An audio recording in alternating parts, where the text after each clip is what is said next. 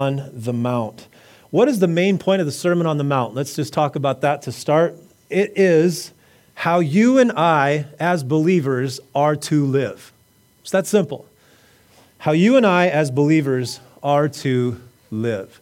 Before we go further, let's ask the Lord to help our time. Father, we thank you for the privilege to gather, to open your Bible, and to hear from you. And as we read through this timeless sermon today, Lord, even through the foolishness of man, would you speak to us by the power of your Holy Spirit, Lord? Would you show us who you are more as we read through these wonderful chapters today? Will you show us who we are, Lord? Would you encourage, convict us, whatever it is, have your will and have your way. Father, we do pray that you would thwart the plan of the enemy, Lord, to bring in distractions, to take the seeds that are planted in our hearts and to snatch them away. We pray, soften our hearts to your word, Lord. We want to come to this today with the respect that it deserves. And so, Father, help us prepare our hearts now as we get into this sermon, the Sermon on the Mount. In Jesus' name, amen. Amen. So the main point, how you and I as believers are to live.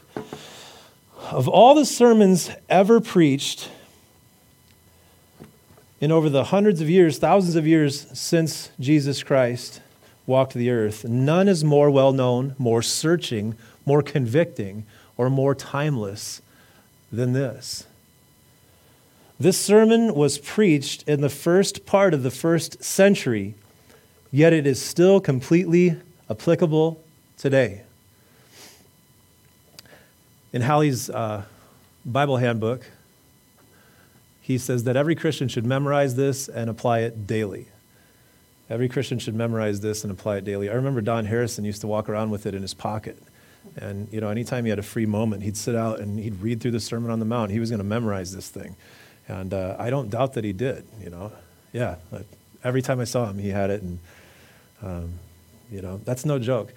That's the saints of old, not that Don's the saint of old. He's older than me. Saints used to memorize in the early church, the Sermon on the Mount was serious business. The early church, this was what they strived to be like this. They applied this to their lives. It was a big deal. This is how Jesus wants us to live. And that meant a ton, today we have so many different people telling us what to do, Like every time you turn on a commercial, it's like, obey your thirst. Like, okay, well, so now you're telling me what to do. And, philosophy's here and this way, and everybody's got a book, and Oprah says stuff and all this. In the early church, they were concerned about what Jesus says that we should be doing. And that's where you find it, is in the Sermon on the Mount here. I encourage you, some of you young people, you have brains that are still like developing, you know what I mean? While your brain is still developing, mine's not developing, it's on the downstroke, you know what I mean? It happens, I think like 21, 22 years old is when your body starts, you hit this peak and you start, dying actually, for a while your cells are, you're growing and life is happening. While you're young, man, get this into your mind. Today in this world, what you young people are going to face more and more that you already are right now is a lot of people are telling you there's no such thing as moral objective truth. In other words, there's no such thing as right and wrong. That is such a foolish statement in itself, because if somebody says there's no such thing as right and wrong, all you have to do is say, is that right? And then they go, oh, and then their head blows up everywhere because they don't realize that's a self-refuting circular argument. There's no such thing as truth. Oh, really? Is that true? Really? You guys see the foolishness of that? But that's what they teach in college campuses. You have to be prepared. When you start going to college, you're going to run into professors, you're going to run into teachers that are going to boast in their atheism, and they're going to try to, get you to not believe in the concept and to the reality of objective right and wrong truth. But what Jesus speaks here is objective right and wrong truth. Jesus says this is right and wrong. And so you are different than the world. The world is going this whole sway of gray area, and there's no such thing. Right is wrong, up is down. Boys can be girls, even though genetics says they can't. And, and stuff like this is so confusing. You have to turn to the Lord of the Word, the God of the Word, and then you get, solid foundation of right and wrong from Jesus Christ. And this will never change. His Word's never changing. I remember that Book of Eli movie where nobody can, like the Bible's scarce. Has anybody seen that, the Book of Eli, Denzel? In there? Yeah. So you find out, the synopsis of it is in the future, nobody can find truth and right and wrong. And so all these people are looking for the Bible and, he has it memorized. And it's prophetic almost in this, it's coming to the day and age where solid, real truth, people are going to be like, how can you even find it? How can you even discover what's right or wrong anymore? You turn on one news station, it says this. You turn on another news station, it says the exact opposite. You read this doctor's report on apple cider vinegar. This one says it's good. This one says it's bad. You read that you should eat bacon. You read that you shouldn't eat bacon. There's no such, who knows anymore? This is the timeless truth of God. It'll never change. And if you commit it to memory, no matter what happens, they'll never be able to take that from you. And that's kind of the Book of Eli, is commit this to memory and nobody can take it. I don't know. I'm excited about truth. That's what I needed when I came to Christ. When I came to Christ, I was a mess because what's true? What is life all about? How are you supposed to live life? Are you supposed to go get a bunch of money? Are you supposed to money, power, and respect? I used to listen to rap music. That's what they said. And what's life all about? Is it just about family? Is it about kids? Is it about career? Who knows what life's about? And so when I came to Jesus Christ and I discovered that there is a God, there is a God that has spoken. There is a God that says this is right and wrong. It brings healing to your mind because it's just like a source of peace that comes to you. There is a such thing as reality. There is a such thing as truth. And we find timeless truth in the Sermon on the Mount. A few misinterpretations of the Sermon on the Mount we'll start with. First of all, it's not a message for the unsaved world. It's not just some tips on how to live a good life. It's not a message of, go do this, of moralism. Unsaved people cannot do what's in the Sermon on the Mount consistently. It's not a message for the unsaved world. First of all, look at Matthew chapter 5, verse 1. I'll show you from the text that this is not a message that was given to the unsaved world. Look at chapter 5, verse 1.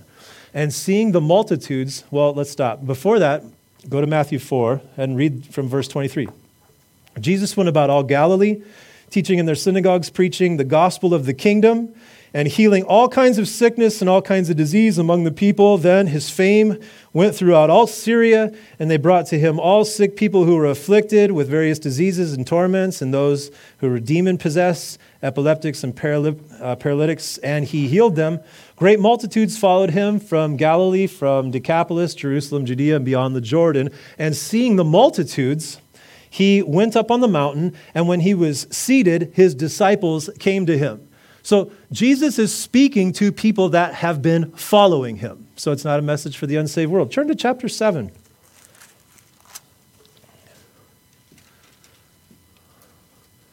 Wow. Everybody almost has a Bible. That's rare in 2021. People flipping through Bibles or on your phone or whatever it is. Praise the Lord. Chapter 7, verse 28. And so it was when Jesus had ended these sayings, it's the end of the sermon, that the people were astonished at his teaching. Notice what it says there, the people, right? So he's not talking just to the 12 disciples. Actually, at this point, in Matthew, we've only seen that he called 4, remember? James, John, Peter, and Andrew, right? But it says here that the multitude, all these people, great multitudes, were following him. So you had people that were following him. They were interested in him for some reason. They're following him. And he gives this sermon to all of them. He's on a mountain. He doesn't care who hears. He's not selectively going into a cave with just a few of them. He's saying it to everybody. But it's directed at these people that are following him. Now, within the group that's following him, some are the church, the true church, and some are just drawn for the miracles and whatever else. By the way, that's the same thing that happens in 2021 today. Every Sunday morning when people are gathering in buildings, it's not always the true church, even though they're in a church building. The true church are the ones that are born again, filled with the Holy Spirit of God, repented of their sins, and following Jesus Christ. Now, in this group, some of them were the true church, and then some of them were just onlookers. Some of them are just interested. But this message is primarily not just here's some good moral tips for the whole world, right? Another misinterpretation. This is not a message explaining how to be saved, right? I don't know if you've ever heard the Sermon on the Mount taught that way, where it's like, essentially, you do these things to earn righteousness, right? Who knows what's wrong with that? Amen. What would that be? What would that be? It's a word that starts with L. Legalistic. I knew you were going to know that. Good job. I could tell by the look on your face. You were like, I know this. Well, you've been taught well. Your parents taught you, and you've learned well. You cannot earn salvation, so this is certainly not a message of how to be saved. Everybody in Calvary Chapel, Mason City knows how to be saved. I pray that it's by grace through faith, not as a result of obeying the Sermon on the Mount, so nobody could boast, right? So it's not just moralism, like here's some good things, we should try to do them. It's not a message only describing the millennial reign of Christ or the kingdom age. Some, what they're called is dispensationalists.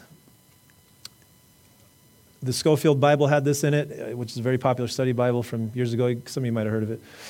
Some interpreters say this is a description of how things will be in the kingdom age, and that's all it is. No, it's not all that it is. Here's why we say that. Throughout the Sermon on the Mount, Jesus is describing how Christians should live in a fallen world. Why would I need to turn my cheek or pray for those who persecute me if this was only in the kingdom age? Because in the kingdom age, will there be anybody persecuting Christians? No. Will there be a need to turn your cheek in the kingdom age? Not at all. So why would Jesus be giving directions for these things if it only applied to the kingdom age? So these are a few misinterpretations. They're popular. If you haven't heard them, if you start poking around, you'll find these out there. So next, reasons to study the Sermon on the Mount.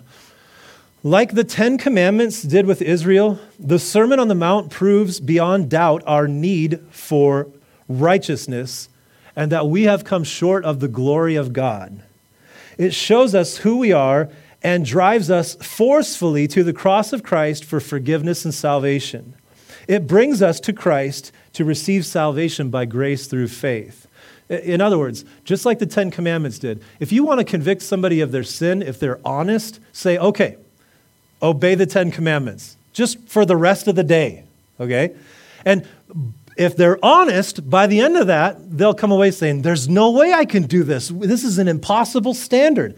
Now, when somebody understands that God's standards are impossible for fallen man, that person is ready for salvation, right? Now, so the Sermon on the Mount does the same thing. You and I can't do these things perfectly. If you think you do, you're confused at best, right? Now, turn to Matthew chapter 5, verse 20, please. I think this is the key verse, really, of the whole thing. For I say to you that unless your righteousness exceeds the righteousness of the scribes and Pharisees, you will by no means enter the kingdom of heaven. Wow. So Jesus is saying that if your righteousness as Christians doesn't exceed the righteousness of the scribes and Pharisees, who by all appearances look like the most religious people you'd ever seen in your life, the most righteous people you'd ever seen. In fact, they used to tithe out of their herb garden, like every single thing that they, If your righteousness doesn't exceed that of the scribes and Pharisees, you can't enter the kingdom of heaven. So a believer in Christ should go, oh, what are you talking about? This is impossible. You're right. You need a different kind of righteousness, and we'll talk about that at the end of our message. Galatians 3:24 says this, therefore the law, Paul's talking about the Mosaic law, was our tutor to bring us to Christ, that we might be justified by faith. Paul says the Mosaic law, the Ten Commandments, was a tutor. It taught us that we needed Jesus because we're imperfect, and it brought us to Christ. Now, if that is true about the Ten Commandments, how much more true about the Sermon on the Mount? The Ten Commandments dealt with the externals. The Sermon on the Mount deals with your heart-level motivations. So how much more does the Sermon on the Mount drive me forcefully to the cross of Christ? It brings us in direct contact with the Lord Jesus. Here's another reason to study it. Now, I don't know about your Bible. Does it have red letters? Okay. Some people think that the red letters are more important than any of the other ones. Technically, if you believe that all Scripture is breathed out by God and profitable and good for training, correction, and rebuke, then Jesus' red letters are no more inspired than all the black letters of Leviticus, Malachi, whatever else it is. They all have the same divine authority. They're all God-breathed. But there is an aspect of the red letters that's pretty interesting, right? God spoke through personalities. He spoke through Isaiah's personality, through Jeremiah's, through Paul, right? He spoke through their personalities. And when you read Paul enough, you start to get to know Paul, right? Who knows Paul a little bit today? You know, you're like, I start to know this guy's sense of humor. He's super sarcastic at times. You laugh out loud when you're reading his letters sometimes. So God used their personality as he inspired them, and then you're reading their personality. But the red letters are inspired by God, and they're through the personality of God. So that's pretty cool, right? You're reading what Jesus Christ said. Brings us in direct contact with him. Why else study it? It points the way to happiness. As an early pastor, I used to say things like, God's more interested in your holiness than he is your happiness. That may be true for somebody that's just living like a prodigal, and maybe you need to tell them that, like, oh, I'm all about drugs and partying and doing my own thing and my own comforts all the time. Well, you know what? God's not interested in that. God's interested in you being holy as he is holy. So I used to use that statement too often and didn't understand really that actually the Bible is teaching you how to be happy, right? And not happy as the world gives it, temporally. The way the world sees happiness is they see it, as depending on happenings. Happiness, happenings, happenstance. Maybe it'll happen, maybe it won't, right? But the Bible talks about happiness in a different way. The Bible talks about joy, the kind of joy that you can have as Christ's follower, regardless of whatever the circumstances are. Your life can be falling apart on the outside, but inside you can have a joy and peace that only come from Jesus Christ. Some of you say, I know, that's the only way we've gotten through our life, It points the way to true happiness. It's pretty interesting because it teaches about 180 degrees difference than what the world says happiness is all about, right? Once again, last one, once we've been born again, and let me stress that, once we've been born again, the Sermon on the Mount teaches us how to please our Heavenly Father. Now, you all know, hopefully, that when God looks at you, he sees you in Christ, and he's pleased with Jesus, and so therefore he's pleased with you. But that doesn't take away from the fact that there is a way to live that is pleasing to God. Now, I know that you guys want to know what that is. I mean, man, I remember, many times in my life just saying, God, I just want to please you. I want to know how can I please you with my life? And I'd read the word and I wanted to know so bad, like, what do you do, God? How should I live? Because I didn't get taught how to live growing up, which was obvious by what I did with my life. But this teaches you how God wants you to live. And the blessing is like really all yours. Like, it's difficult because you have this sinful flesh, right? Sinful flesh wants to be prideful and arrogant, and it wants power and dominate and control people and eat whatever it wants and do whatever it wants all the time. And so that's kind of difficult aspect of it. But at the end of the day, by obeying these things, you find that there's a greater joy and a greater lasting peace that ever comes. It never comes by following your flesh. So that's a good reason to study it too, as it teaches us how to live. Let's go over the content. Verses 3 through 12, this is on your handout, and it's also on the screen here, microscopically. We have the Beatitudes. Comes from a Latin word, the blessings, but let's take it just as the English. Separate that into two words, and what do you get? The Beatitudes. These are the attitudes you need to have as a Christian. This is how you need to be. Okay, verses 3 through 12. 3 through 16, salt and light. Jesus talks about the purifying, preserving, cleansing light that Christians are to be in this dark world. He says if salt loses its savor, it's good for nothing to be thrown out under people's feet. You remember these statements of Christ. Verse 17 through 20 explains that Jesus didn't come to do away with the Old Testament law. In fact, he came to fulfill it perfectly, and by grace through faith, his perfect obedience to that law can be applied to your life through faith. He teaches on sinful anger, number 4. Then he teaches on adultery, teaches on marriage, teaches on the importance of being good about your word. Let your yes be yes and your no be no. Anything else other than that, you don't have to say, I swear to God, man, you have to believe me. If you're the kind of person that says, I have to swear to God to get somebody to believe you, you don't have a good word. And Jesus says, I wouldn't have you live like that. That's sinful. You don't need to say that stuff. Just be about your word. He goes on, and go the extra mile, turn the other cheek. Somebody asks you to carry their load 1 mile, go another one with them. Love your enemies. You will be like God in doing so. You'll be like your heavenly Father. Into chapter 6, verses 1 through 4. Do your deeds to please God. Don't do your charity, go sound a trumpet before yourself. Here I come. Look how much money I gave to the charity. Look at me. Don't do that. Jesus talks about the hypocrisy of that. Then he gets into the model prayer, Our Father who art in heaven, and so on. Fasting, only to be seen by God. Don't go around and, I'm so fasting, bro. Look how good. I used to know a guy that did stuff like that. He wasn't a Christian, but he was so fasting. He'd be going around, everybody in the office would know, like, I'm cleansing, bro, cleansing. Yeah. Well, you got your reward there. People pat you on the back for your good deeds, and then Jesus says, there you get your reward. Where would you rather have a reward at, in heaven or here? Because if you're satisfied with having a reward here, go ahead and let everybody know about all the good that you do all the time. Get pat on the back for it. You don't get any reward in heaven. That's it. Now, don't worry. Verses 25 through 34 of chapter 6. I'm sorry, I skipped one. Lay up your treasures in heaven. You know, you're working for all this money. It's all going to burn. But you can be rich in heaven by doing things to please Jesus. He goes on to say, don't worry. Be happy. No, it's not Bobby McFerrin. Come on.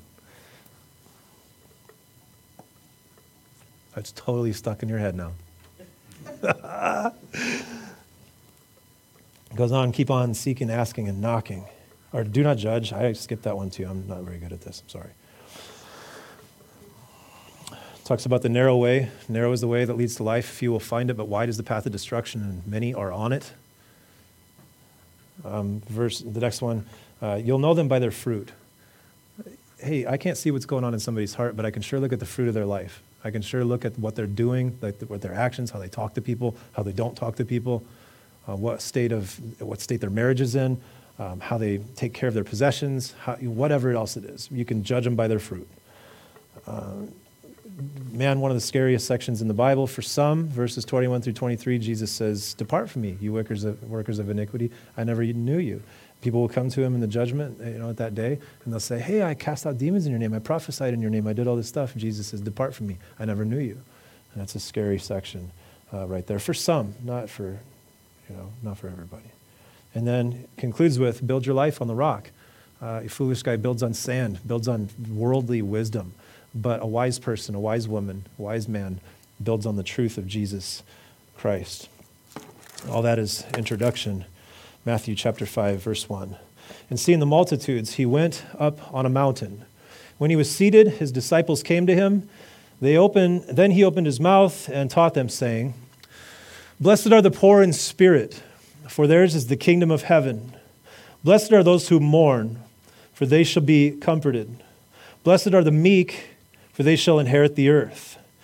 Blessed are those who hunger and thirst for righteousness, for they shall be filled. Blessed are the merciful, for they shall obtain mercy. Blessed are the pure in heart, for they shall see God. Blessed are the peacemakers, for they shall be called sons of God. Blessed are those who are persecuted for righteousness' sake, for theirs is the kingdom of heaven. Blessed are you when they revile and persecute you and say all kinds of evil against you falsely for my sake. Rejoice and be exceedingly glad, for great is your reward in heaven, for so they persecuted the prophets who were before you. You are the salt of the earth. But if the salt loses its savor, how shall it be seasoned? It is then good for nothing but to be thrown out and trampled underfoot by men. You are the light of the world. A city that is set on a hill cannot be hidden, nor do they light a lamp and put it under a basket, but on a lampstand, and it gives light to all who are in the house. Let your light so shine before men that they may see your good works and glorify your Father in heaven. Do not think that I came to destroy the law or the prophets. I did not come to destroy, but to fulfill. For assuredly I say to you, till heaven and earth pass away, one jot or one tittle will by no means pass from the law till all is fulfilled. Whoever therefore breaks one of the least of these commandments and teaches men so shall be called least in the kingdom of heaven. But whoever does and teaches them, he shall be called great in the kingdom of heaven. For I say to you that unless your righteousness exceeds the righteousness of the scribes and Pharisees, you will by no means enter the kingdom of heaven. You have heard it said to those of old, you shall not murder, and whoever murders will be in danger of the judgment. But I say to you that whoever is angry with his brother without a cause shall be in danger of the judgment. And whoever says to his brother, Raka, useless, he's worth nothing, shall be in danger of the council. But whoever says, you fool, shall be in danger of hellfire. Therefore, if you bring your gift to the altar and there remember that your brother has something against you, leave your gift there before the altar and go your way. First be reconciled to your brother and then come and offer your gift. Agree with your adversary quickly while you're on the way with him, lest your adversary deliver you to the judge hand you over to the officer, and you be thrown into prison. Assuredly, I say to you, you will by no means get out of there until you have paid the last penny. You've heard that it was said to those of old, you shall not commit adultery. But I say to you that whoever looks at a woman to lust for her has already committed adultery with her in his heart. If your right eye causes you to sin, pluck it out and cast it from you. For it is more profitable for you that one of your members perish than for your whole body to be cast into hell. And if your right hand causes you to sin, cut it out and cast it from you. For it is more profitable for you that one of your members perish than for your whole body to be cast into hell. Furthermore, it has been said, whoever divorces his wife, let him give her a certificate of divorce. But I say to you that whoever divorces his wife for any reason except sexual immorality causes her to commit adultery. And whoever marries a woman who is divorced commits adultery. Again, you have heard that it was said to those of old, you shall not swear falsely, but shall perform your oaths to the Lord. But I say to you, do not swear at all, neither by heaven, for it is God's throne, nor by the earth, for it is his footstool, nor by Jerusalem, for it is the city of the great King. Nor shall you swear by your head, because you cannot make one hair white or black.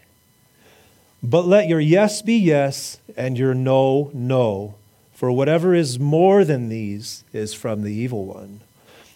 You have heard that it was said, an eye for an eye and a tooth for a tooth. But I tell you not to resist an evil person. But whoever slaps you on your cheek, turn the other cheek to him also.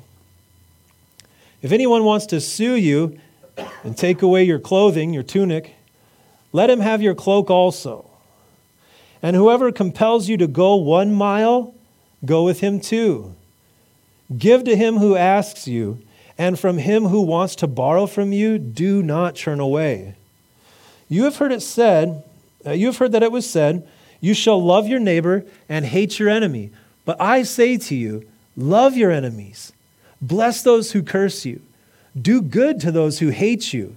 And pray for those who spitefully use you and persecute you, that you may be sons of your Father in heaven. For he makes his sun rise on the evil and on the good, and he sends rain on the just and on the unjust. For if you love those who love you, what reward have you? Do not even the tax collectors do the same? And if you greet your brethren only, what do you do more than others? Do not even the tax collectors do so? Therefore you shall be perfect, just as your Father in heaven is perfect. Take heed that you do not do your charitable deeds before men to be seen by them. Otherwise, you have no reward from your Father in heaven. Therefore, when you do a charitable deed, do not sound a trumpet before you, as the hypocrites do in the synagogues and in the streets, that they may have glory from men. Assuredly, I say to you, they have their reward. But when you do a charitable deed, do not let your left hand know what your right hand is doing, that your charitable deed may be in secret. And your Father who sees in secret will himself reward you openly. And when you pray, you shall not be like the hypocrites, for they love to pray standing in the synagogues and on the corners of the streets, that they may be seen by men. Surely I say to you, they have their reward. But you, when you pray, go into your room, and when you have shut your door, pray to your Father who is in the secret place, and your Father who sees in secret will reward you openly. And when you pray, do not use vain repetitions as the heathen do, for they think that they'll be heard for their many words. Therefore, do not be like them, for your Father knows the things that you have need of before you ask him.